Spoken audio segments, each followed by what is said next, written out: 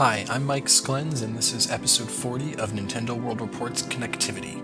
On this episode, we're kicking off a 3-week series on the Pikmin franchise with a discussion of the original Pikmin for the GameCube. After that, Neal, with some help from Patrick, interviews owner and director of Renegade Kid, Jools Watsham. They talk about basically every game Renegade Kid has released. After the show proper ends, you can stay a while and listen to Scott, James Dawson, and Nate talk about Diablo III. Enjoy the episode.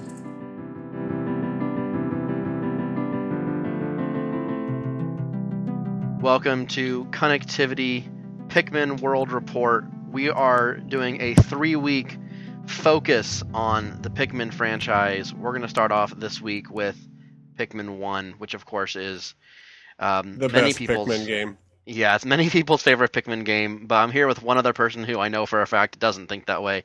Yes. Mr. JP Corbin. How you doing? Hey everybody. Yes, Pikmin 2 for life. And then of course we've got Zach here as well. And Zach, we brought you on because you just finished an Extra Life article, which is still in editing, I believe, for I don't the think first. It's getting put up till July. Yes. That sounds we about did. right. We changed the Pikmin. For all our listeners, this is like inside Nintendo World Report. Pikmin 2 month was supposed to be June, and then it never got done, so we pushed it back to July because of E3. That's the story, at least. That's the story. We're sticking to it. I love this series, and I have a lot of really fun memories of playing the first 2 Pikmin games. Really, the first one almost more than the second one. The first Pikmin game kind of came at one of those like kind of transitional moments in my life, anyway. So it sticks out more when I think about the series. I played the first Pikmin game while I was working the night shift at a empty dorm that I was working the Christmas break on, where like one person stayed, so they had to have someone to staff the front desk. So they had me working like a 4 a.m. to 9 a.m. shift. So I had just gotten my GameCube, so I would bring my GameCube down. Andy. Yes. Were there some sweet sounds coming down on the night shift? No. No, there were no sounds. It was dead quiet. Except for the sound of the Pikmin music, which still to this day reminds me of playing video games at 3:30 in the morning. Or I guess it was like 3 to 10 or something crazy. I spent most of my time playing like in just this big ass empty like a lobby way, and it was just it's the kind of game that suits itself so well to playing with solitude that I couldn't have really have had a better experience with any video game at that point in time. It was something else. Just like Resident Evil. That's exactly the truth. Yeah, because I played Resident Evil kind of the same way. Only it was in my dorm room. It was the same. It was very close to the same period of time though, and I sequestered myself for a weekend. I played the entire thing in a weekend I pretty much sat on the couch for 3 days straight. Nice. Which is how you have to play a survival horror game. You can't take too many breaks. I think I went downstairs to eat, and that was about it. But anyway, Pikmin. Pikmin. Well, anyway, like Pikmin was one of the games I got with my GameCube, which I got for Christmas in 2001, so the year it came out, a little bit after launch. And so Pikmin was one of the 3 games I got, along with Luigi's Mansion and Rogue Leader, so that's a pretty good lineup there. Yeah, and I loved it. I was a big fan. It was like really unlike anything I'd ever played before, and you really haven't seen much like it since. No. I mean, there have been a few things like those Overlord games, and there was the recent Vita launch title that was supposed to be like it, but really, you don't see many games taking this style, and I think none of them have done it anywhere near as well as the Pikmin games have. Yeah. They have a really good personality. Like I do. think the writing of the game does more for it almost than anything. It really else. does. I went back and I played through the entirety of the new Play Control version within the last few weeks since E3. I played the Pikmin 3 demo and I was hooked on it, so I went back and played the first one, and I'm in the process of playing through the second one.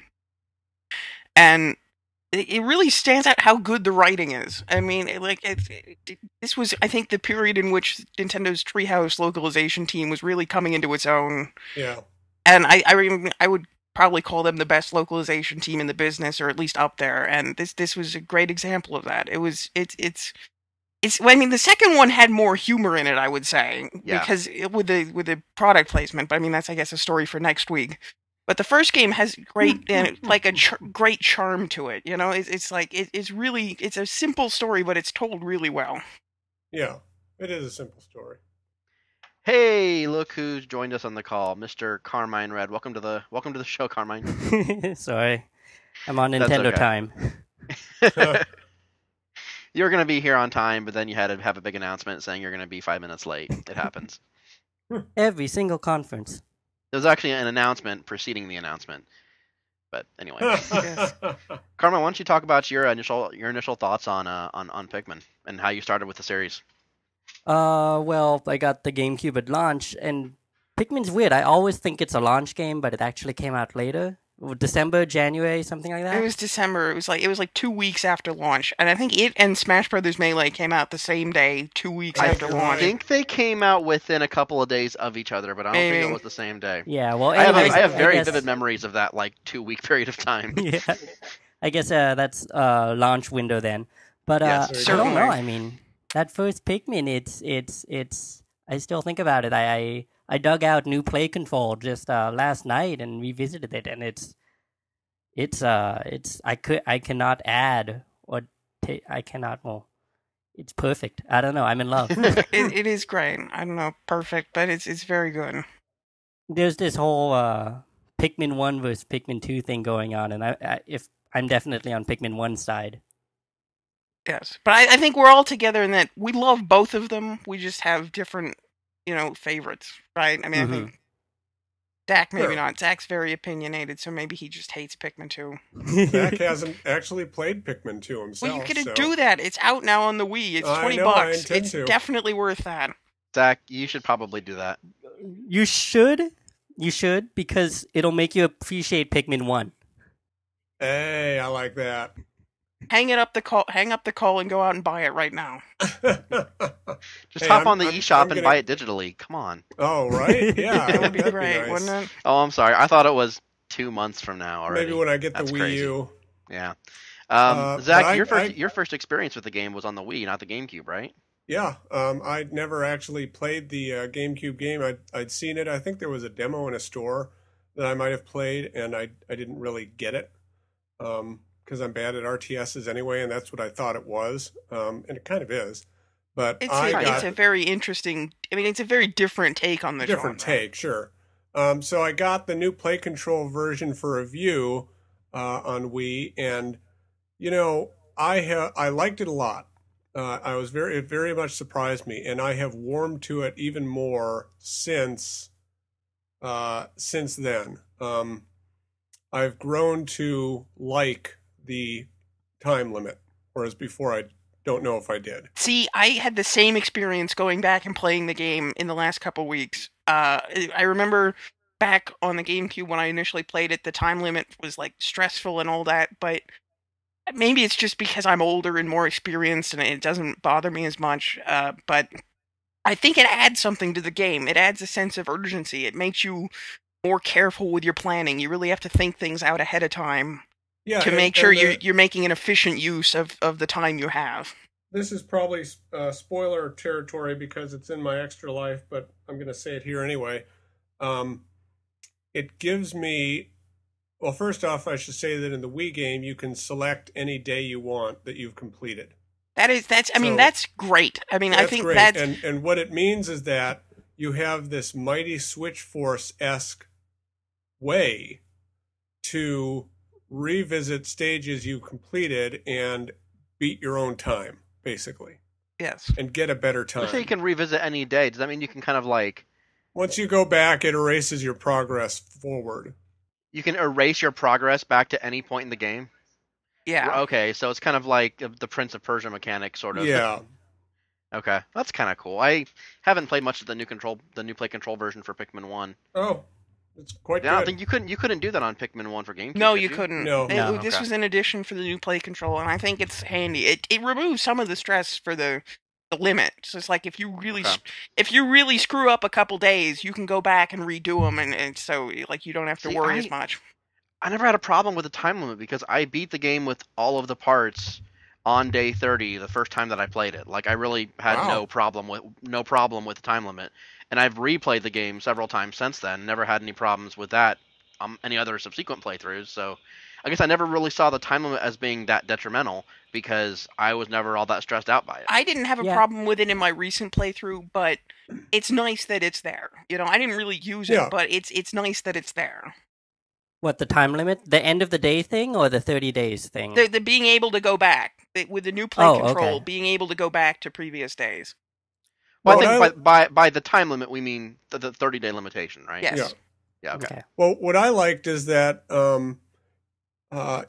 if I would go through a level, I would get used to it, and then I just replay it and do better. Okay. Yeah. Right from the Fair get-go. Fair enough. And I really like that about it. Like there was there's a underground level where there's a lake, and Oh yeah, you know what that I'm level's talking tough. about? There's Yeah, Yeah. that a one. shallow lake. There's the and lake, and I then re- there's the part with the fire and stuff. Yeah, Yeah, there's and the fire. There's like how many bosses in that stage? There's a few of them. There's like 2 or 3, but I remember having a hell of a time on that. But then once I got used to how that stage flows, I was able to go back and really kick its ass. And you're Yeah.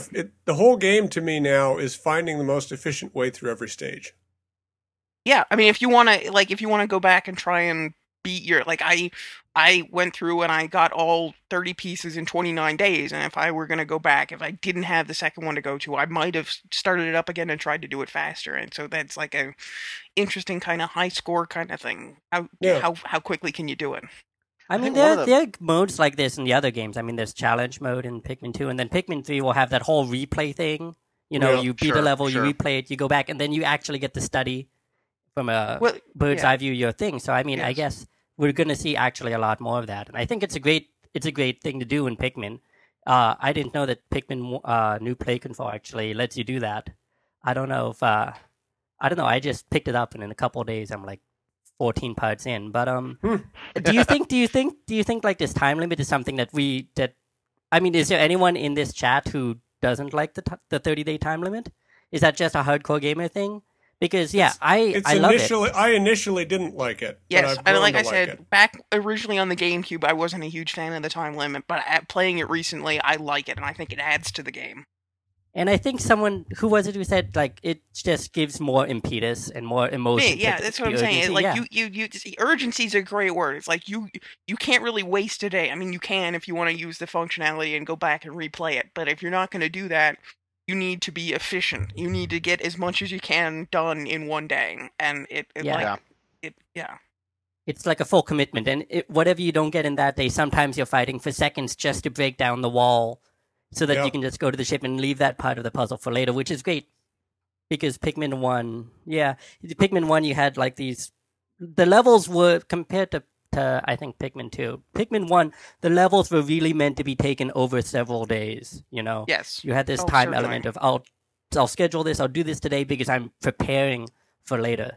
Right. Yeah. Yeah. And, I felt like there were several parts in the game towards the end, like most of the last stage before the final boss, and also that underground lake stage. There's a specific part on that where you have to like navigate a fire tunnel Yep. to get a part and then bring it back, and there's a lake you have to get across as well. There's Yeah. several parts in that game towards the end that feel like the culmination of everything you've been working for thus far, Mm-hmm. and it makes you wish there was more of that. See, Yeah. what it made me wish, now, like, I've gone back and played it recently, and going back after playing Pikmin 2 a lot, those kinds of things, that last stage, the one with the lake and the fire and all that, specifically, made me really wish you had the mechanic from Pikmin 2 where you could split between Olimar and Louis, where you could, like, divvy Yeah, up sure. tasks, because that last stage is like, there are different things going on all around the level, and you want to multitask, but it's really hard the way it's set up. That last stage is pretty crazy. I seem to recall getting my ass kicked by it quite a few times before I even got to the last boss, who in and of himself is pretty ass kicking. Yeah. Yeah, Pikmin's definitely one of those games where, like, or at least on the GameCube, I'd play a level, I'd get to the end of the day, and I'm like, I'm not happy with my performance, and I Yeah, reset. exactly. Yeah. And I'm like, I'm doing this again, and until I get it right, And What do you guys think of the environments in the game? That's one of my favorite parts of the game. Oh, they're is gorgeous. just the lush, like foresty kind of environments. That's my favorite kind of environment in any kind of video game, and Pikmin really nails it. I think my favorite level is the one with the big the bird head, because it's so expansive and foresty, and there's water and rocks and plants and. They're all great. I mean, like, there's no part of that game is like it's. A problem with the second one is, is the underground stages, which it's not really because they're randomly generated. I never had that issue, but they're just less bland. There's nothing going on, and there's no scenery, which I think takes away from the game. But in this one, the sense of exploration is completely lost in those stages. Those are like you're getting from here to here. It's not like the sense of maybe not the sense of exploration, but the sense of wonder, the sense of discovery. Right. I mean, you don't have discovery. You don't have an environment. You don't have anything around you. There's no environment. It's just kind of here you are, and you got to get through this like maze-like area. In this game, everything's crafted so well. And see, I think for as much as people like to, and I'm going to go ahead and skip ahead, just a little bit ahead to Pikmin 2 now. We'll cover this more next week, but Pikmin 2, a lot of the people slight the underground stages, and I can't disagree with that. But the overworld stages are just as good, if not better, than they were in Pikmin 1, and I love that about the game. Well, except for the last stage of Pikmin 1. I don't think there's anything like that in Pikmin 2, that last multi-day huge campaign. You're right, there's not. The last stage in Pikmin 1 is probably the best stage between both games, in terms of just pure strategy. Yeah, there's so much. I mean, like, I love that in that last stage, you need all three types of Pikmin, and you need to use them perfectly. There are pieces that require you to use all three types to get that ship piece. And there's a strategy, and you really need to employ it. And it's like there's so much depth there that you really don't see at the beginning. That you need to manage them, and you need to pick the right ones. And I just love the game. It does a great job of it. Yeah, I mean, I know people call Pikmin action, and they call it like strategy, or it's some mix between the two. But I really think it feels like a puzzle. Yeah, it's that too. It really is. It's a giant level puzzle, which is wonderful because this is Nintendo, and they know how to make these things. They know how to make that last stage in Pikmin 1, which makes you use everything up until that game. I mean, it's strategy, but it's not you against an enemy as much as it's you against the environment. And you need to manipulate that environment to get everything you need out of it. And so it's a strategy, and like you said, there's like a puzzle element there. It's like, how do you do this? And there's, with the time management, it's like, there's a lot to it. What do you guys think about the addition of the Wii controls? Do you think there's any drawbacks to the additional controls, or is it all pretty much beneficial? I could not go back. I couldn't go back to the old way. You see, I'm not so sure I agree. I find that the C stick, where you could just move your Pikmin around you to give them marching orders, I use that all the time in the first Pikmin, and having to just sort of point around your guy with the I think it's the D-pad, isn't it? Down on the D-pad, yeah. Down on the D-pad. I don't like that nearly as much on the Wii version as I did on the GameCube conversion. Well, and this is jumping a couple weeks ahead, but in Pikmin 3 that I played at the demo, the guy running the demo told me that mechanic is just not in Pikmin 3. Really? It's all throwing. There is no. Oh, I don't like that at all. Well, they have a charge. They have a charge in Pikmin 3, like an all-in. But it was the easiest and quickest way to get your Pikmin to just pick up and carry the things that were around you. Yeah, like if you had like 5 of those pellets, you just or if you wanted to have them attack a wall, you just walked up and used a C-stick to just throw them all at the wall. Yeah. I think there's a charge mechanic in Pikmin 3, but I guess we'll wait to talk about that. Later. I shouldn't judge it because it's possible they just improved the AI enough that I don't need to do that anymore. I think they did. I mean, going back to Pikmin 1, it was I will say that the controls in New Play Control Pikmin 1 don't feel as good as the controls in the Pikmin 3 demo at E3. They've really upped those, and the game feels a lot tighter than the New Play Control version does in that regard. Yeah. I think it's interesting that with the Wii remote, you're able to you're not able to throw Pikmin further. I'm fairly certain that limitation's set, but you're able to call Pikmin to you from further away. Yeah, which is a huge help. Quicker. I mean, that really makes it I felt like I could move around quicker that way. Yeah. And well, I have one thing to say about the new controls. I mean, I was lying back on my couch, and unknowing to me, my pointer was off on one part of the screen, and I was pressing A, and I threw a Pikmin right off one of those underground levels into the abyss. So I'm not. So it's not because you point. I guess it's just not as immediate as the GameCube. Be careful with that pointer. So maybe not perfect, but on the whole, I can't go back. Yeah, I wouldn't. It's like this is another example of the Wii controls, like just dramatically improving a game that wasn't designed for them. With really, it's the pointer, which is I think right. And I'm surprised I'm saying this because when I first got like Pikmin on the GC, it felt like it was made for that controller. It felt like when Miyamoto was telling them, no, the control has to be like this, he was doing that with Pikmin in mind. I mean, that's just my impression. I've magically got this idea of, oh, this is what he was talking about. I very much agree. I love the GameCube control for Pikmin.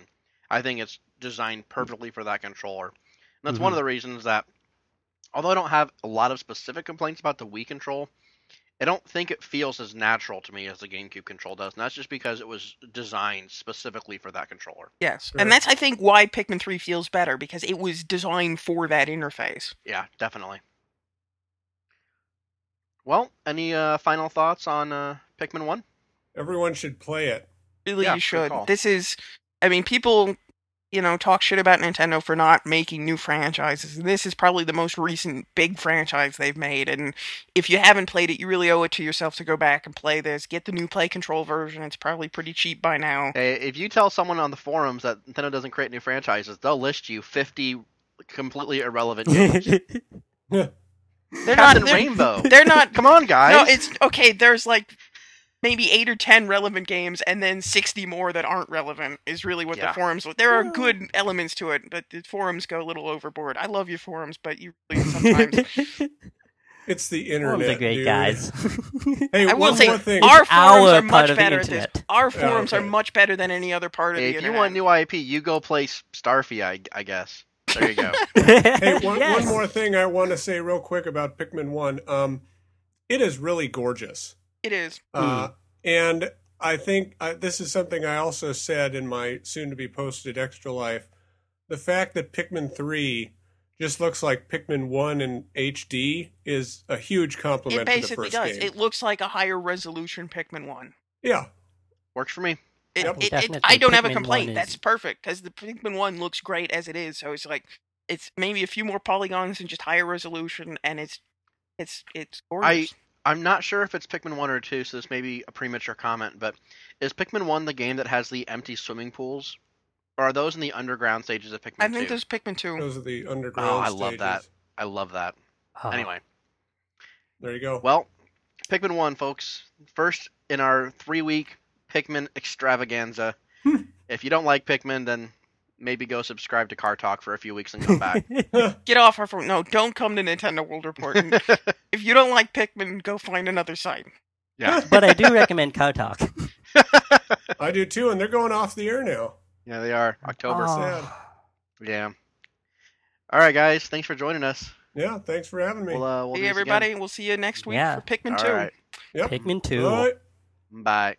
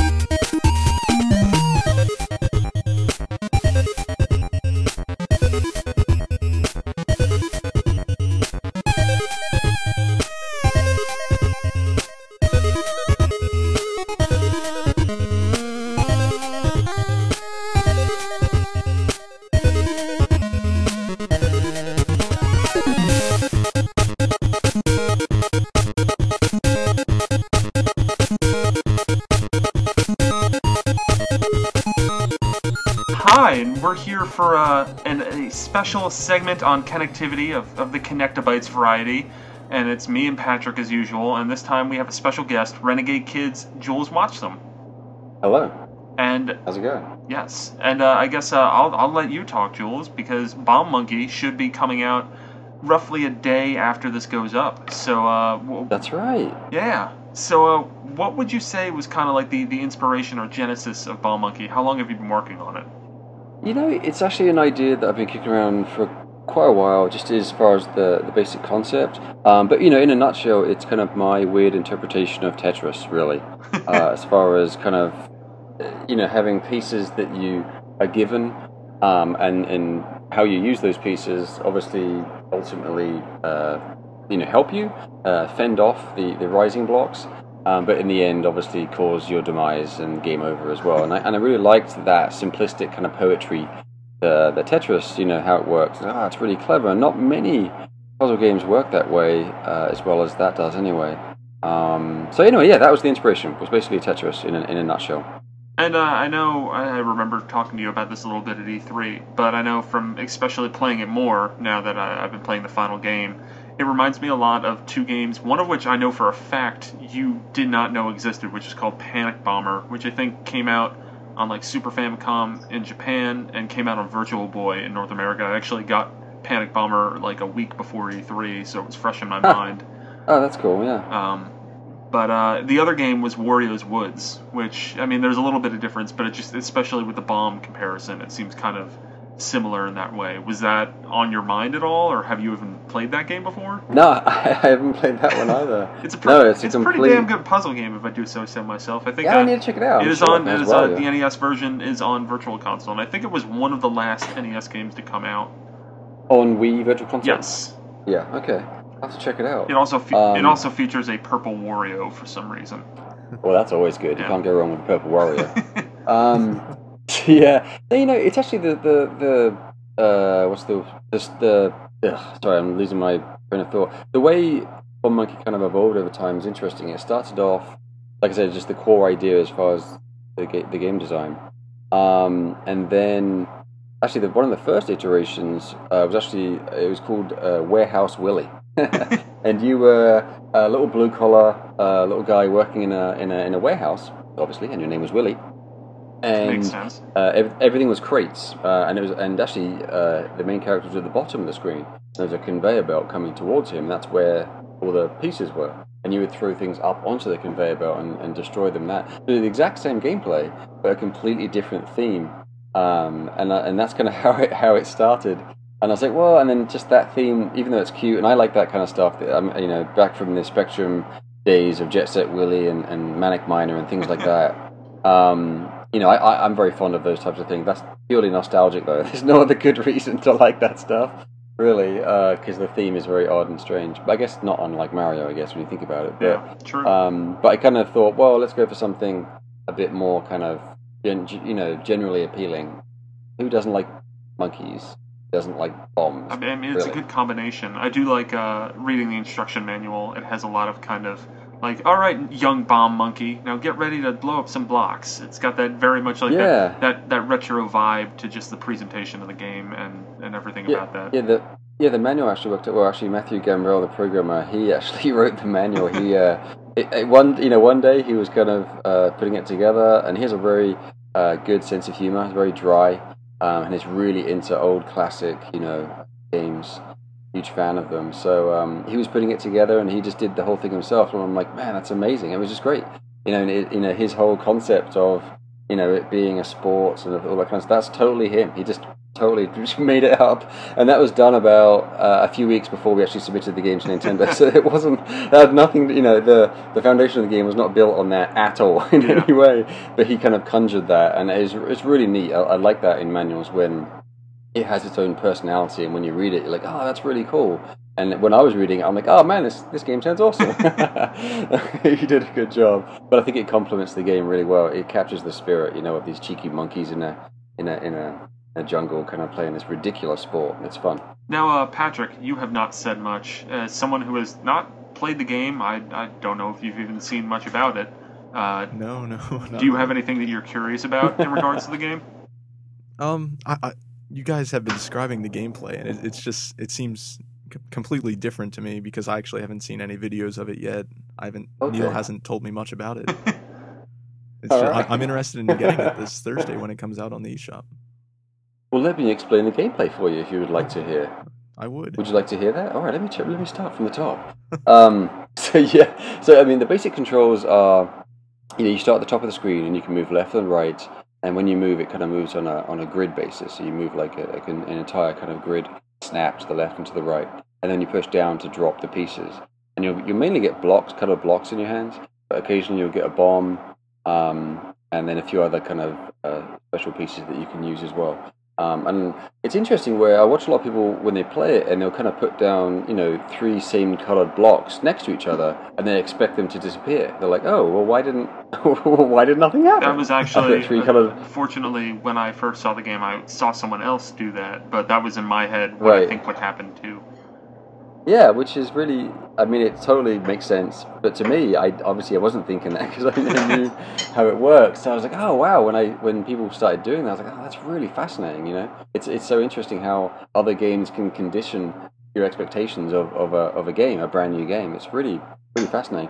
Anyway, so you put down the colored blocks, and you do want them to be touching each other, but the way you actually ignite them and destroy them is by dropping a bomb. So when you finally get a bomb, you throw that down, and it kind of has a cross explosion kind of radius, so like a plus sign. 1 unit to the left, right, above, and below will be destroyed by this bomb when it explodes. So anything in that area will get hit, and then if there's like a row of same colored blocks, it will create a chain, so like they'll kind of explode one after the other and take each other out.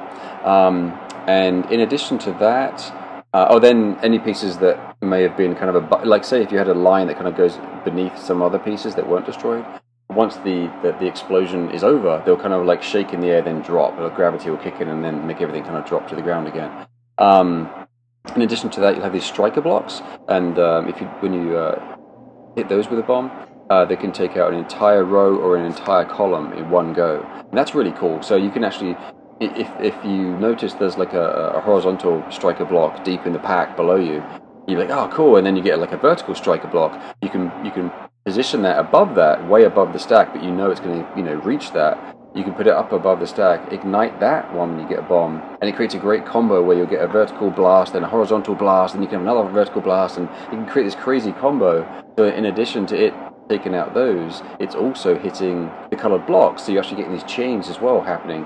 So it can be really cool, these really explosive, crazy moments of, wow, my screen's nearly full up, I'm nearly dead, and boom, everything, all this stuff goes off, and now you've wiped it out, and you're kind of down to nearly nothing. It's quite fun when that happens. It sounds like there's quite a bit of strategy involved sometimes. Definitely. I mean, you can just have mindless fun, and I think, because it starts off at a really easy kind of pace, pretty slow, which is nice, but then kind of ramps up when you get a higher level, because the more blocks you destroy, the faster it moves, very similar to Tetris in that regard. So you kind of move up to these different levels, which basically means speed. And then in addition to that, there were the bomb letters, so B-O-M-B. When you destroy, and they arrive one letter at a time. When you destroy all of the bomb letters, then you'll have what's called bomb monkey time.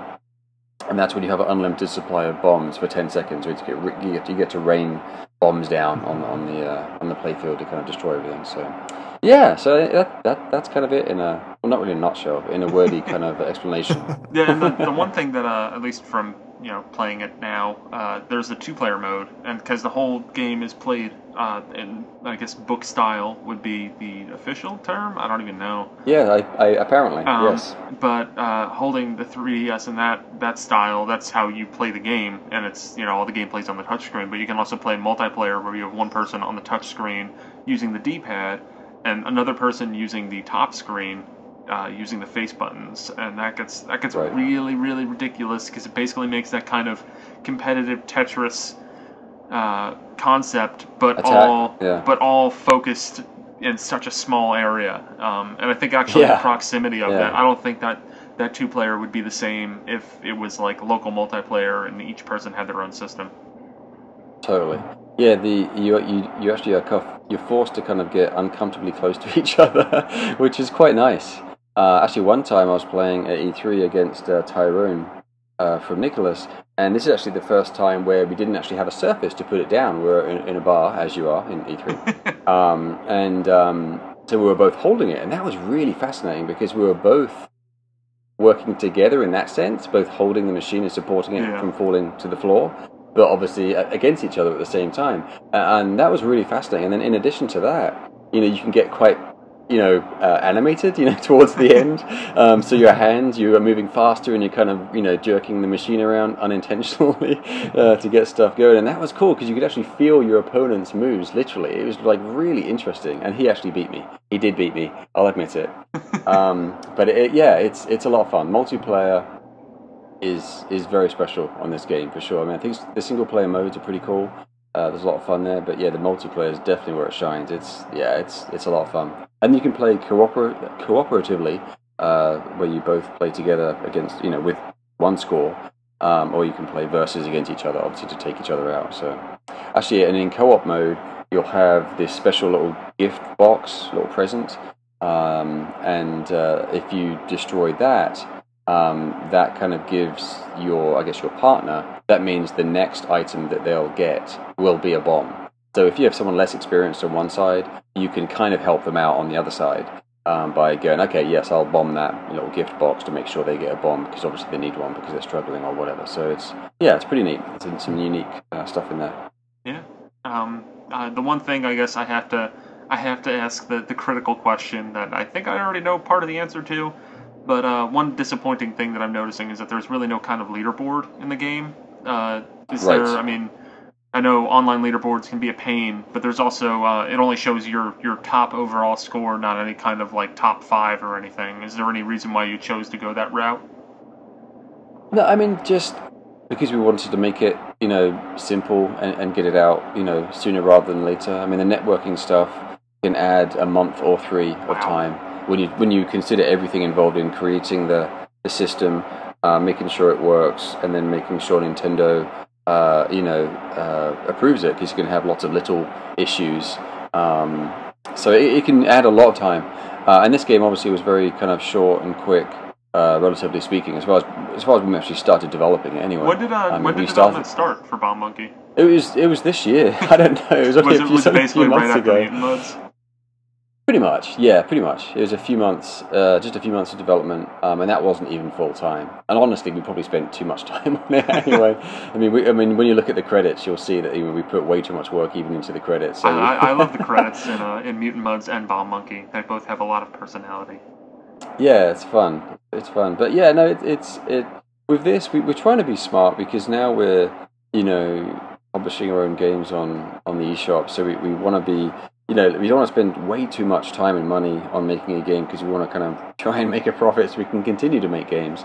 So we're trying to kind of, strike that balance between making games but just not spending too much time on them beyond what we have to. And I think we've achieved that with both Mutant Muds and Bomb Monkey. I think we got it to the point where yes, we're happy with this. This is good. Yes, we could spend another 1 to 3 months adding this, that, and the other. But do we need to? And is that going to actually, help in the long run, or will it hinder?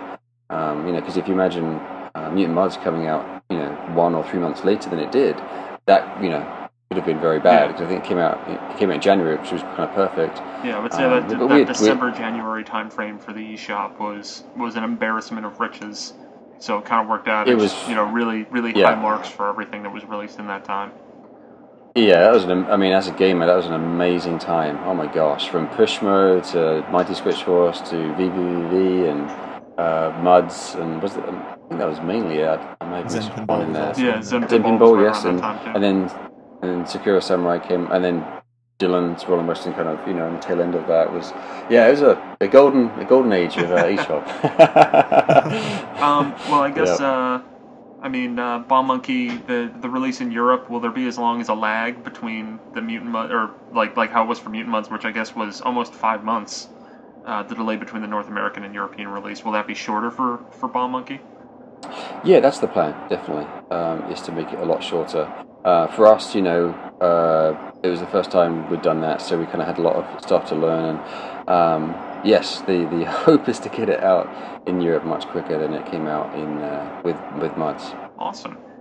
So for looking towards the future, I know ATV Wild Ride, that's set for an early fall release, right?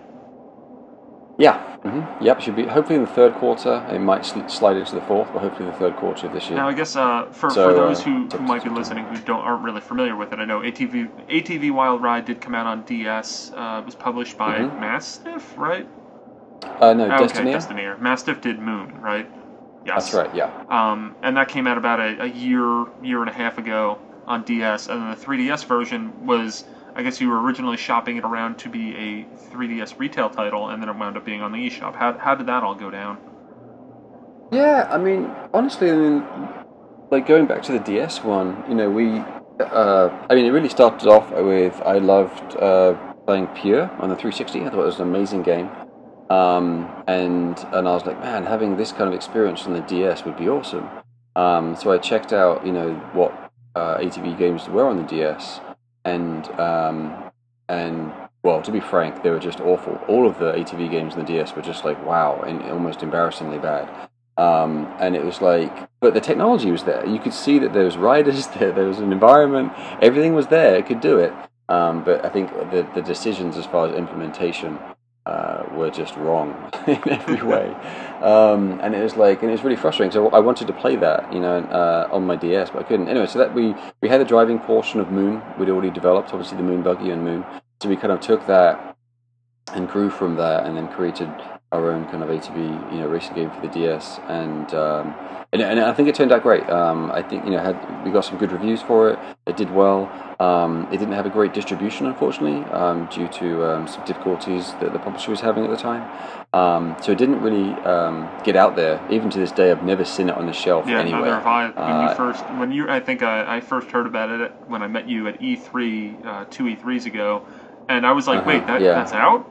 I had no idea. Yeah, it's like, what? Yeah, exactly. I ordered my copy, from Amazon, and I've never seen it, so it's like, whatever. But I was really proud of it. I did really well, got some great scores, like I said, different websites and stuff. People really seemed to like it. So, anyway, so we were like, well, we were working on face racers for the 3DS, which actually was an evolution of the ATV DS racing engine, funnily enough. So we thought, hey, let's go full circle and let's go back to ATV and kind of create that on the 3DS. Our first thought was just let's try and find a publisher to get out there, but it's just tough with any kind of original game. It was tough on the DS with the DS version to find a publisher to kind of get an original game out there, and it's the same with the 3DS. So we kind of shopped it around, had a playable demo and stuff. People liked it, it was just, I think people are just trying to play it safe now with different licenses and other kind of methods of trying to mitigate risk, as they say, as far as getting games on the shelf. So we're like, you know what? We really believe in it. We love it. Let's just do it, ourselves instead. So we've just been chipping away at it for, the last few months, kind of on and off. And it's come together great. So we just decided, I think with how well I think Muds has done on the eShop and just the eShop itself, how good it is and how people seem to actually enjoy it. And I think there's a lot of activity on the eShop, certainly a lot more on DSiWare, and I think a lot of people want to go there than people went to DSiWare or WiiWare, just because the eShop is so much more easy and fun to kind of interact with. The DSi shop was kind of a joke. Oh my gosh, it was so frustrating. There were a lot of good games hidden there, but man, was that a tough shop to navigate. Oh, it was so slow. It was just, wow. Gosh, I'm glad I don't miss those days. I remember going up there and downloading Cave Story, and it was just so painful. I was like, man, I bought a lot of games actually. Shantae, I bought Dark Void. I bought a lot of games on the DSiWare, and each time it was really painful, and it was almost telling me not to buy games. It was so painful to go on there. Anyway, but no, so Muds did pretty well, and we're like, hey, wouldn't it be cool to kind of release, basically a retail quality game, on the eShop, for like something around $10.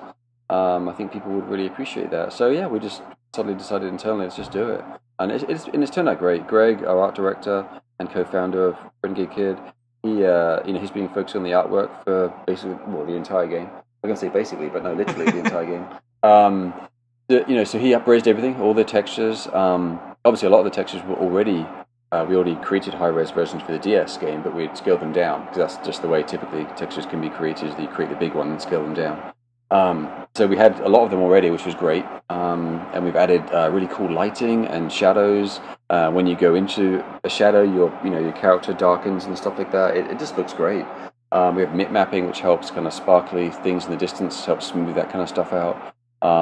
We're actually now working on two major added components to the game. The first one being suspension, which will be more of a subtle kind of thing that some people may not notice or care about. But for me, it's one of those things that I think will really kind of make it feel a little bit more like a console game rather than a handheld game in a way.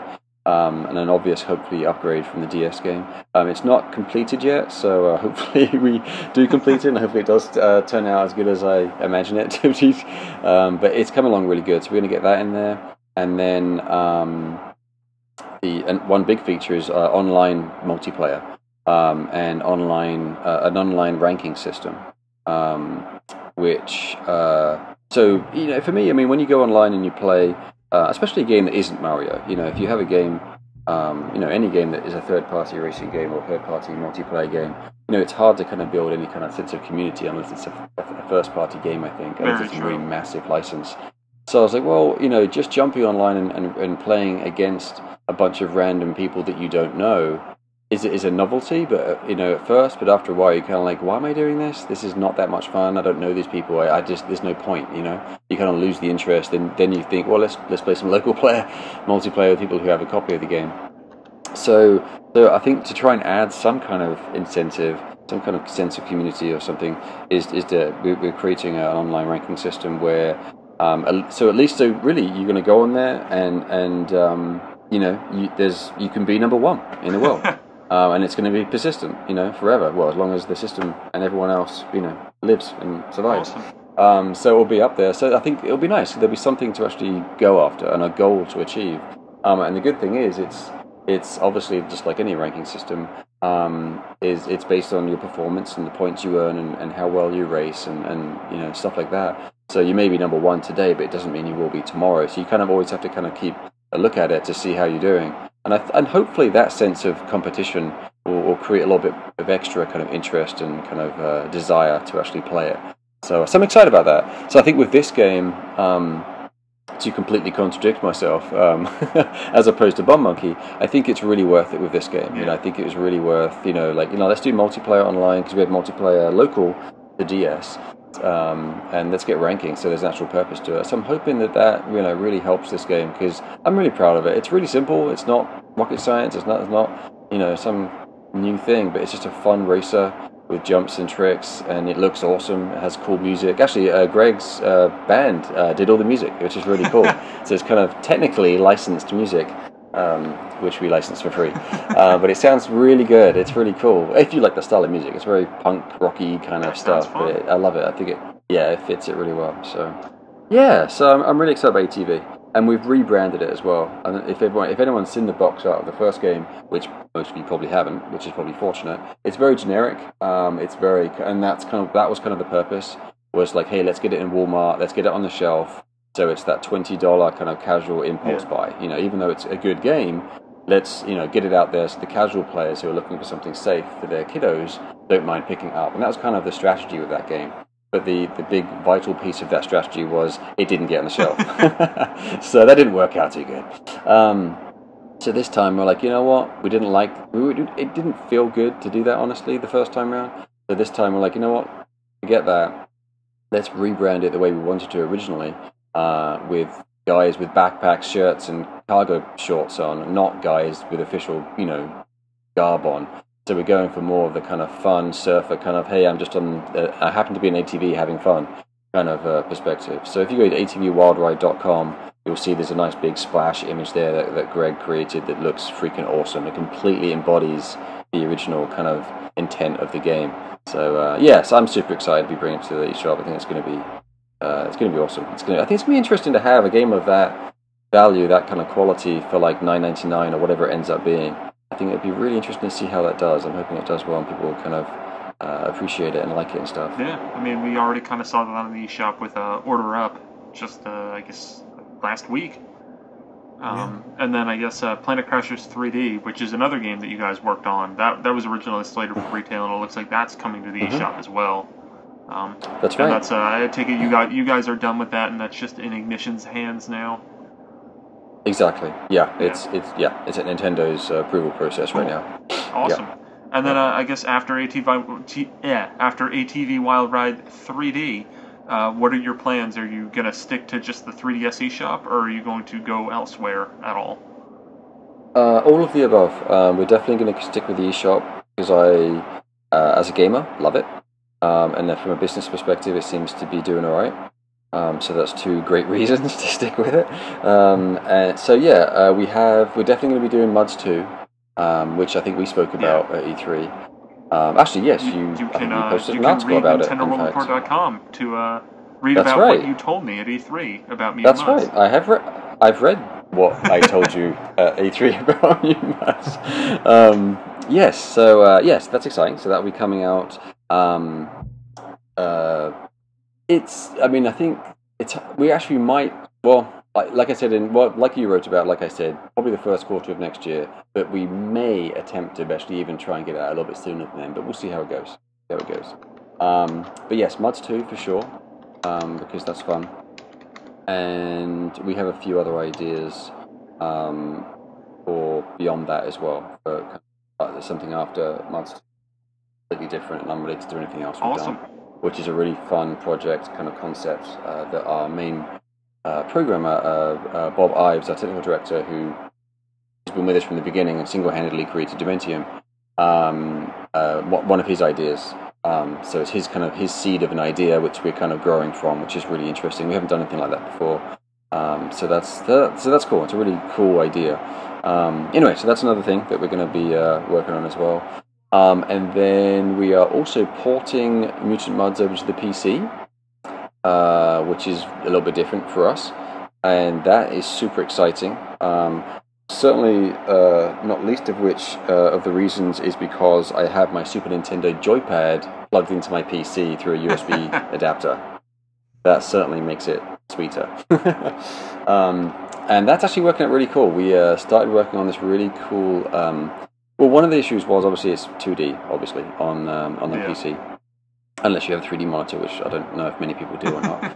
But we certainly can't rely on that like we could on the 3DS. So to try and emulate that same kind of feeling, we started experimenting with an idea this week, which is the proof of concept has certainly worked out really well, and now we're actually finalizing it with more fancy techniques, is the depth of field kind of effect. So you start off, on the middle layer, and the foreground layer and the background layer will be slightly blurry. And then when you jump into the background will become crystal clear. The foreground will become even more blurry, and then the midground that you were on will become slightly blurry, and it looks freaking awesome. So it looks like the camera is kind of changing focus as you're moving across the playfields. It looks ridiculous. It looks so cool. It kind of reminds me of Shantae Risky's Revenge. It was a game that did that kind of jumping into the background and the foreground. And that seems to kind of be reminiscent of how they did that, where it's like they just focused in a little more on the layer that was active.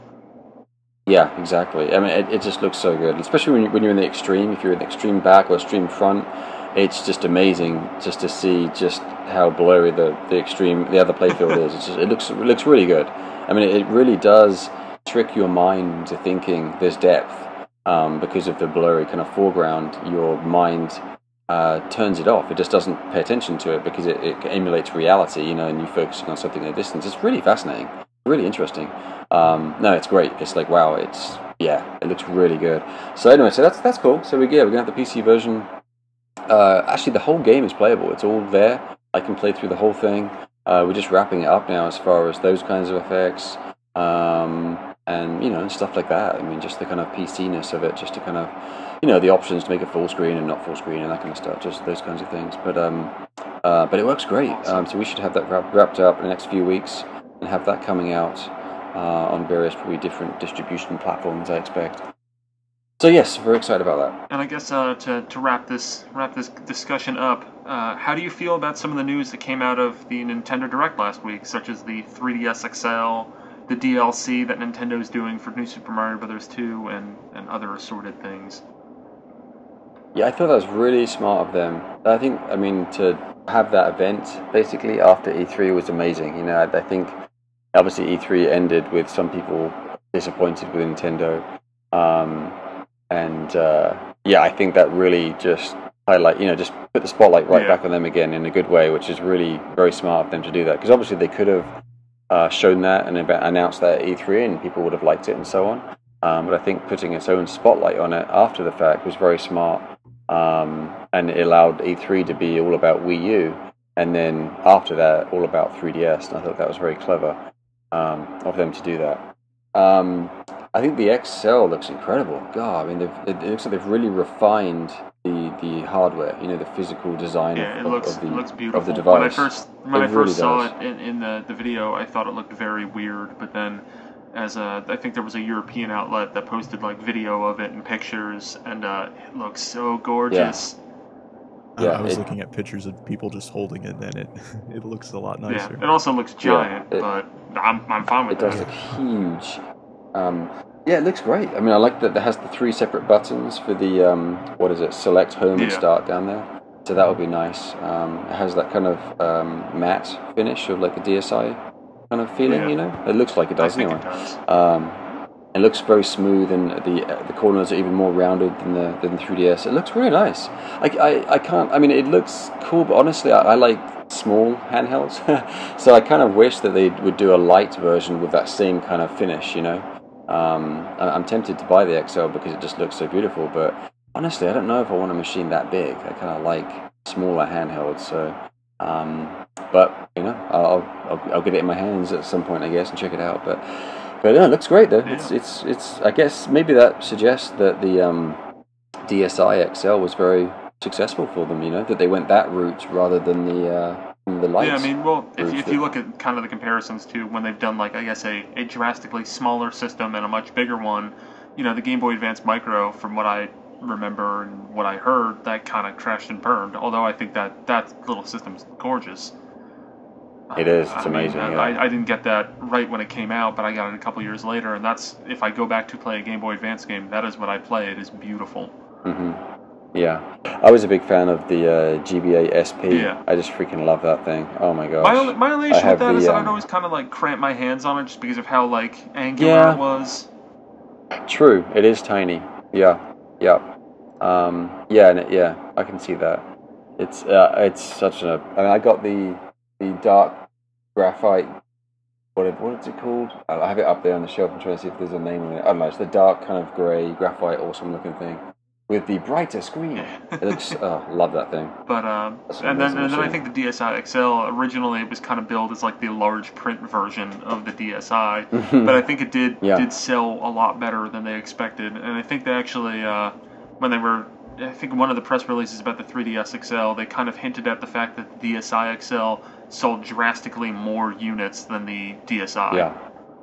Yeah, and that's, I mean, it was a very clever campaign when the DSi XL came out, because it was hand in hand with Brain Age in that whole thing, you know, and Professor Layton, that whole kind of period all happened around the same time. So you got an older demographic basically going, great, you know, I'll have a bigger machine. I'm not, I don't have to squint at it kind of thing. I have these games that are totally for my brain that I want to play. They're not kind of silly games where I get to shoot things or do whatever. So it was a really good campaign at that time. So in theory, I assume they're probably going to back it up with similar software. But if they don't, then I think they might find that it's, bad timing. Yeah. Because that was kind of hand in hand with it, really. I mean, it wasn't just about the hardware. It was about the audience had something to play, and they had the machine to play it on. And obviously, they have to go together. You don't need one without the other. So it'll be interesting to see how they approach that. Because I always assume these things with Nintendo, because they are brilliant and they're smart and I love them, but they do make these weird mistakes sometimes. Like, it would be odd if they brought the XL out, but suddenly didn't bring Brain Age or Professor Layton out. Well, I mean, Layton 5 is coming out in November. And I guess that new Brain Age game's got to be coming out sometime in North America and Europe. It's coming out on the same day as the 3DS XL in Japan.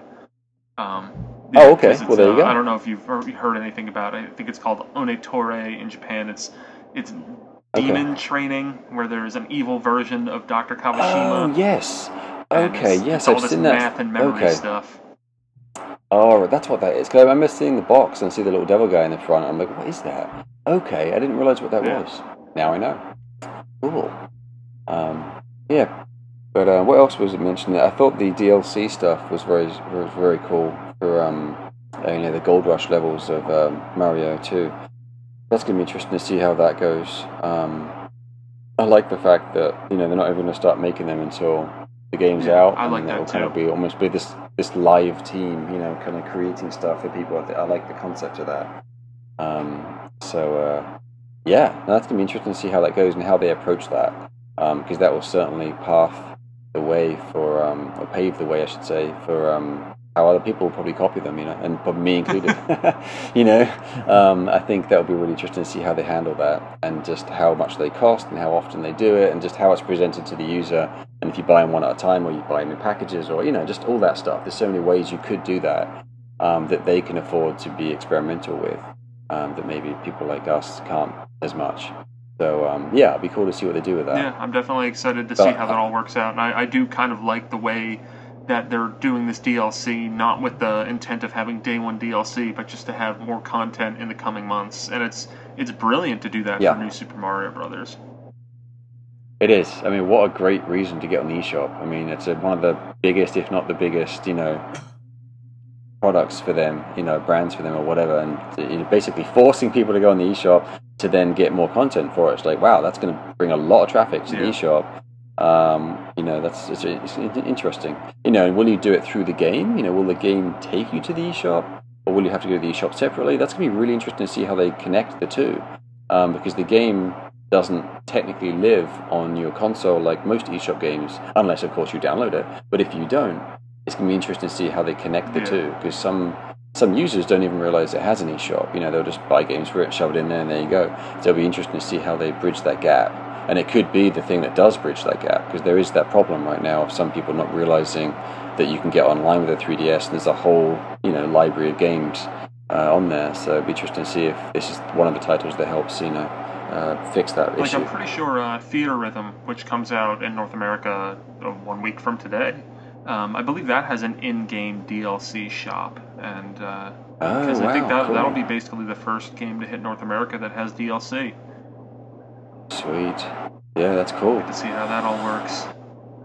Yeah, no, I've heard lots of... I wish I got to see that game at E3, but I've heard amazing things about that game. Everyone seems to love it. I didn't actually get to play it at E3 either, and I'm looking... I have my Amazon pre-order, release day delivery. Right. So when does it come out? Let's say 2 weeks from now? A week after? Oh, wow. Okay, yeah. And then it's a full month of games. It should be a good time. I know, right? Yeah. That's pretty much that and Rhythm Thief. That's basically what July is. Yeah. But Jools, thank you very much for coming on. Is there any last thoughts you want to tell the myriad of listeners that I pretend that we have? Well, how about I turn it back on you and ask you what your thoughts were of Bomb Monkey? Oh snap! I went there. My review should be going up maybe tomorrow. Okay, and cool. I really enjoy it. I've been playing it a lot. The one thing that keeps on kind of coming back to me is that, the 2-player mode is brilliant. It's wonderful. It's kind of sucks that there's no kind of online leaderboard, because I'm competing with myself, but there's only so far that can go. Because it's kind of it's like a self-fulfilling carrot on the stick. And then the other single-player modes, which I think they're kind of cool, but it just seems like it's like, I played the rescue mode once or twice, and I'm like, oh, that was fun. Let's go back to endless. Yeah. They serve as more of a distraction and not really like a viable alternative to playing the endless mode. Right, totally. Yeah, that's true. Yeah, one thing actually worth thinking of, kind of going old school with the leaderboard, is just getting people to go and send photos of their high score. Could be quite funny. And there's also, a pretty easy way to do that. It's not like, a speed run in Shantae where you need to take the picture right after you finish it. Your high score is always displayed on the screen. Yeah, no, totally. And everyone has a camera on their phone these days, so it's not like it's difficult to do that. But Yeah, and then what's interesting is, I mean, depending on obviously how well it's received, it'll be $4.99 when it comes out, which obviously is a pretty decent price, for a game on there. So if it does well, the good thing is there's always the possibility to go back and patch games. So it could be one of those things we could add if there is something that feels worth doing, which is always nice. We'll have to see. I mean, other than that, I really enjoyed it. I'm not just saying that because you're here. It's a really fun puzzle game that I keep on going back to. It has become, I guess, not necessarily that I'm playing it while I'm in the bathroom, but it's that kind of game where it's just like I'm hanging out watching TV. I'll play Bomb Monkey for a little bit. It's kind of it's a good puzzle game. It has replaced Dr. Mario in my 3DS/DSi rotation. Wow, that's high praise. I would think. But no, it's a fun time waster, and that's the thing for us. It's just that's what it is. It's just a nice, simple little game. So, well, cool. I look forward to reading your review, checking out what you think of it. Thank you very much for coming on, and hopefully we'll talk to you sometime later about Planet Crashers and/or ATV Wild Ride. Yes, I'd love to. That'd be awesome, man. All right, thank you. Thanks, man. Thank you.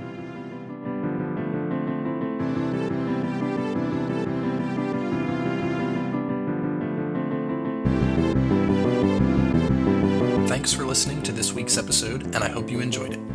Please rate and review us on iTunes, and if you have any listener mail, you can send it to connectivity@nintendoworldreport.com.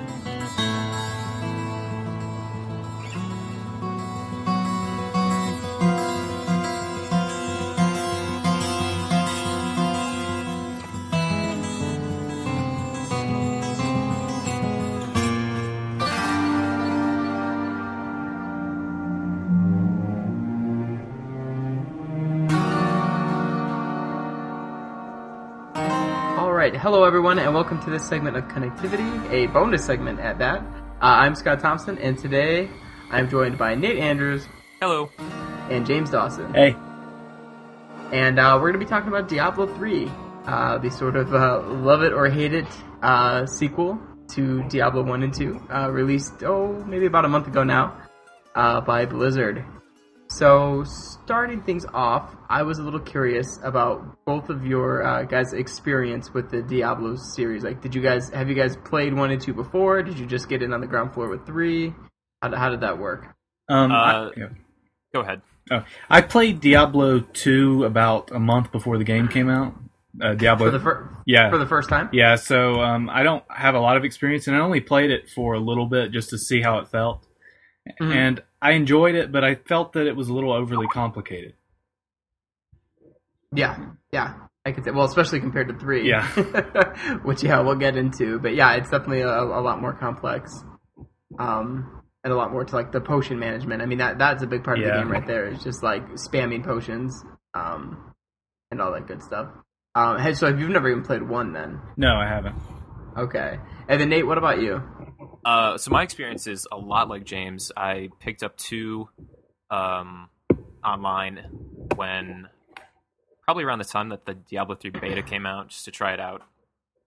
And I think I have kind of the same feelings. Yeah. It's definitely interesting, and I see why people, especially when it came out, got into that kind of thing. Yeah. But I don't know. Yeah, I mean, you have to remember, I guess it's almost been, 12 years now? I think 2000's when the Diablo 2 came out? Yeah.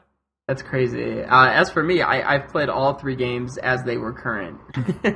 I on my old, Pentium 2 computer, I played the original Diablo, and then later Diablo 2, and then now Diablo 3. So I bought the first Diablo, and going back to that, especially after 2 and 3, it's an amazingly slow game. Yeah. Well, yeah, there's no run or anything. I mean, your character just kind of plods along. Right. And, I mean, it's a very, very slow game. This is definitely true. And actually, come to think of it, in Diablo 2, if we're talking about speed real quick, there was actually running, but you had to use stamina. Yeah, right? there's it a could actually run out. Yeah. Wow, that's kind of crazy. All right, so I guess each of you then just kind of are getting swept up in the Diablo 3 hype, and I guess got right in with that one. I do kind of feel like, having played Diablo 3 for like, I don't know, dozens and dozens of hours now, that my experience with that is kind of, I guess, what somebody would have playing Diablo 2 when that came out, if that makes sense. What do you mean? Like, just like in terms of your enjoyment of it? Yeah, and just getting like completely sucked into that kind of game. Yeah. I actually went out and bought the Book of Cain before the game came out, so I could know the story. Oh, wow. And honestly, I really like the game's lore. I think Diablo 3 had a pretty decent story as well. Yeah, it wasn't bad. I mean, the biggest thing, and we can move into this because I wanted to talk about, I guess, our first impressions of Diablo 3, whether you played the beta, which I didn't, but I think both of you did. Yeah.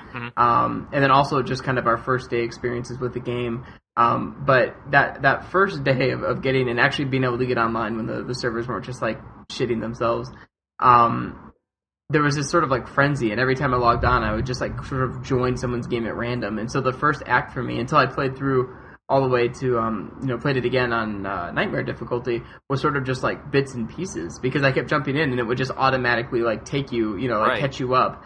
That's weird, because when I did, I played most of the normal difficulty solo. Yeah. It wasn't until like Nightmare that I started playing with you and like other groups of people. Right. Yeah, I actually only have experience with solo and normal difficulty. Because after I beat Diablo, I just stopped playing it. Wow. Okay. You didn't get caught like in the whole. I mean, like the biggest thing I think is like for that game is sort of that the way it ensnares you and like forces you through like each difficulty. Like it really like kind of gets like its tendrils in you and kind of like gets like, really addicting. I think you and I were playing and we beat normal, and then we just immediately started on Nightmare. We did, for hours after that. Right. Probably played like half of Act 1 on Nightmare right there. Wow, that's interesting. Well, I know, James, actually one night I remember you, I'll never forget it, the day you really hurt my feelings when I joined your game and you told me, oh no, I think for my first playthrough I want to play by myself so I really get the whole story. Yeah. And then you left the game. But that's okay, I understand. And like now that I've played through it again, like being able to witness the whole story. I mean, I don't think it's like amazing by any means, but there's enough there that it's interesting and it's very campy. Yeah, yeah. I mean, as most Blizzard games are, right. It's all just like tropes. Whether it's like sci-fi or high fantasy or anything like that. I actually think the game's lore is probably done a bit better than the actual story. Yeah, probably. Yeah, it's actually pretty in depth, especially on the Book of Cain's not very long, but it actually makes a pretty interesting world. Really? Yeah. So I actually don't. What is in the Book of Cain? Is it just like sort of a wiki of Diablo lore? It's written from Cain's perspective, kind of like a journal. Oh, okay. And it talks about the beginning of the world and talks about all the I think the prime evils and the lesser evils. It goes into the battle with the angels and things. It's actually really interesting. That's pretty cool. I think it's actually written to Leia. Oh.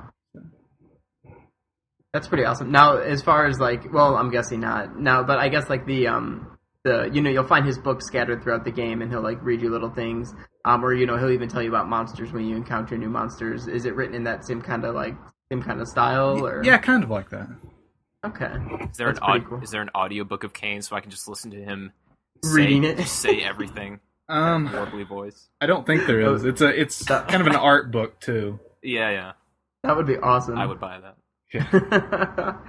So, those first few days, though, I don't know about you guys, but like I said, there was definitely a frenzy, and it was definitely like any spare time I had, I wanted to be playing the game. I don't know if you guys felt that way too in the first few days. Yeah, I had the same. I definitely snuck in some some games at work. Oh, nice. Yeah. Yeah, I think too it helped kind of fuel that. Was the fact that the servers were sort of inconsistent those first few days. You never really knew if you were going to get to play. So it's like if you got to log on and you actually got to play, it was like you kind of savored it. I mean, there was a few times I'd log in and then like a timer would be starting and say, well, the servers are going to shut down like in 5 minutes. Half an hour or something. Right, and it was just the worst. Oh, man. What did you guys think about the fact that you had to be online to play, even single player? Especially you, James, playing it entirely single player. Yeah. Did that ever bother you? Not really. Actually, I was kind of happy about that because I don't... Mods and hacking and things always bothered me in games quite a bit because I like to keep it kind of to the most possible, as pure as possible. Like, I won't use mods in games because it kind of... if it's not what the developers intended to be in the game, even if they intended the game to be moddable, I won't play it. Sure. So I'm really happy they kept it that way because I don't want hacked items, even though I haven't been playing it lately. I know a lot of people don't like it. Mm-hmm. So. Don't like the logging in, right? Yeah. It was really bothersome at the beginning, though. Right, because just because of the server load. Now, obviously, you can log in, no problem. Yeah, I definitely don't mind it as much now. I kind of appreciate the convenience of being able to do it anywhere, pick up from any spot. Right, like any computer, sure. And like it's nice, like even though you're playing single player, it's kind of cool, like to see what other people are doing, and if like your friend comes on, like right away, and you can jump into his game immediately. You can jump, to any point. Right, which is awesome. So like once you get into it, and once the servers calm down, like it really became streamlined and kind of cool. For the most part, I still get some pretty bad lag from time to time. Which is always disorienting when it's just you. It's like why is this happening? It totally ruins it. Right, and this is the kind of game where a little bit of lag, even for a few seconds, can just completely kill you because because you need to heal and you don't know, and then you're dead. Yeah, I saw a video of somebody playing on hardcore, and it laid down on him for a while, and it came back, and he was just dead. Oh my god, his character was gone forever. That would be awful. Yeah. Wow. Let's see here. So, James, why don't you feel the need to go back to it? I mean, are you done? Like, do you think you'll ever play through it again, or you just feel like you've completed it and that's it? I'll probably go back. It's just that I played it day in, day out, just constantly when it first came out. Yeah. And I guess I kind of got burnt out on it. Sure. And I had other games. I think I was playing Animal Crossing at the time, too, and some other things. So I'll probably go back to it, especially I'm going to be transferring to a new college, and I'll be living in the dorm, so I'm sure I'll have people to play with. Oh, yeah, so, absolutely. I'll probably go back to it. And then, Nate, how far have you gotten so far? So, like, how much have you played? I'm at, 50-some hours with my monk, which is... Okay. I've started a wizard. I haven't played much of that. It's mostly the monk. I'm trying to level that up. But, that's the only character I've done, so I'm probably going to go through a couple more times. Yeah, same here. I made my barbarian to start out with, and I think now I'm, almost at Act 2 on Hell difficulty. Yeah, same here. Yeah, but see, I started going through, because Nate, you and I played almost through Nightmare, entirely together. Yeah. But then getting to Hell, I was, kind of playing it by myself, and it got that's no good. Friggin' hard. It gets so hard. So it's kind of burnt me out on it. And in fact, I've kind of got in this weird mood where I've gone back and started playing a lot of StarCraft 2, which is weird. Yeah, just, competitively. I don't know why. Every few months that kind of happens, but I guess it's just the Blizzard connection. It kind of made me want to go back to it. But yeah, I don't know. I mean, I'd like to keep playing through with my barbarian, but at this point, I think because there's been so much time now, it's I kind of lost that, I don't know, that, impulse to want to keep going and find that better gear, and, just to keep pushing. So I did. Yeah, I think if I took a break like that, I would have to come back with a fresh character. Right. Kind of, get the other side of the experience. Right. And I did start a wizard, and I played through to probably about level 12. I guess it speaks to that initial hook the game gets in you. But my little brother bought the game, maybe 2 weeks after it launched, maybe 3 weeks. So I was already halfway through Nightmare difficulty. So I was like, okay, I'll start a new character, and that way we can play together. Right. And then he kind of has a part-time job, but he doesn't work that much. So it within a week he was already at level 40 something, and I was already just playing with him with my main barbarian. It was just crazy. He just blew through the game. and with several characters nonetheless. He started a demon hunter and then played about 20 levels of that, and then switched it up to monk actually, and then played all the way to where he's at now with that. And now he's like level like 57. He's almost like through hell difficulty. So, pretty wild. That's pretty wild. Wow. Yeah. I've played a bunch, but that's nothing. Right. Exactly. Have any of you given the auction house a go yet? Yes. I was just going to ask you guys about that. I've sold a couple things on the auction house. I think like $7 worth of. Oh, you wow. even sold like the real money stuff. Okay. Yeah, I got lucky a couple times. Yeah. Nice. Now, how does that? As far as that, is that taxed at all? How does that go? I don't know about tax. There's like a certain service fee, a certain that percentage of service fee that goes to along with Blizzard. that, yeah. Yeah. And That's pretty I interesting. think if you move that over to PayPal, there might be some stuff associated with that. Yeah, I think they take a certain amount from PayPal when you put it on. Yeah, yeah. Mine's just in my BattleNet account right now. Okay. So. You think you'll move it over? Do you think you'll just spend it on something? Yeah, once I get up to a couple $100, I'll probably shift it. But you think you'll get up that high? No, probably not. That's wild. I'll probably spend it on something trivial. Right. I mean, it's just sitting there, and if they're gonna keep cutting chunks out of it, the more you move it, then I guess you might as well just spend it. It's kind of interesting, that whole philosophy. I mean, to just let the user sell things in the game for actual money is kind of wild to me. And obviously, I think they were a little nervous about it. They waited a while to launch it. I think they wanted to wait till maybe like there weren't as many people just up and buying the game right when it came out. Maybe they're worried about it getting flooded and too many people like exploiting it. And now, like, kind of tied to that, have you guys heard about this like whole like trial period thing? Yeah, they just rolled that back though, if I'm not mistaken. Is that completely gone, or did they? I think so. Oh, okay. I saw something about that today. Oh, okay. See, I didn't see that. I saw the initial story, which for anyone who doesn't know, Blizzard was going to institute like basically a trial period. So you buy the game. I mean, you've paid your money for the game, and yet for 72 hours you can only play up to a certain point and like get your character up to a certain level, and then you just have to wait. And I guess this is to make sure you're a real person. You're not just going to try to somehow like exploit the auction house. Huh. So I don't really understand like just buying the game how you'd be able to really like influence the real monetary auction house in any way outside of just buying things. Yeah. I mean, you're not going to find anything that anyone's going to want to buy in those first 3 days. So I thought that was kind of wild, but yeah, I'm pretty sure that's gone now. At least the trial period. Yeah. Okay. Well, that's definitely good then. Yeah. But yeah, I don't know. I haven't messed with either auction house, the real one or the the in-game currency one. I think if you could do it through the game, like when you're actually playing the game, I might be inclined to do it. But I think the fact that you have to like exit out and go to a menu and stuff. Yeah, and the checkpoints aren't that great either. What do you mean? In the game, at least I've found. Like, if you're going through a dungeon or something, you have to advance to a certain point. Oh, so you can start right from there, yeah. Yeah. When you, yeah. And then that sucks because if you portal back to town and then you try to go back, then right. And then that's kind of a bummer because then it clears out your whole map and you have to restart. Yeah. Like it's a whole new generated world. Yeah. Yeah, for somebody like me who always tries to like fill out the map. Yeah. Yeah, do you play that way too, James? Yeah, I did the exact same thing. Okay, yeah, same here. I love that you guys do that because I feel like that's such an old school. Like the it's first such time an we old played school... together, I'm like, oh god, thank goodness that we're both like exploring this entire thing. Totally, it drives me crazy when I play with people who don't. Because I'm just like, well, there might be a chest there, you just don't know. There's a stump over there. Yeah, that stump could be anything. Yeah, that's one of the reasons I had to play the first time alone. Because people were just probably rushing through it. Yeah.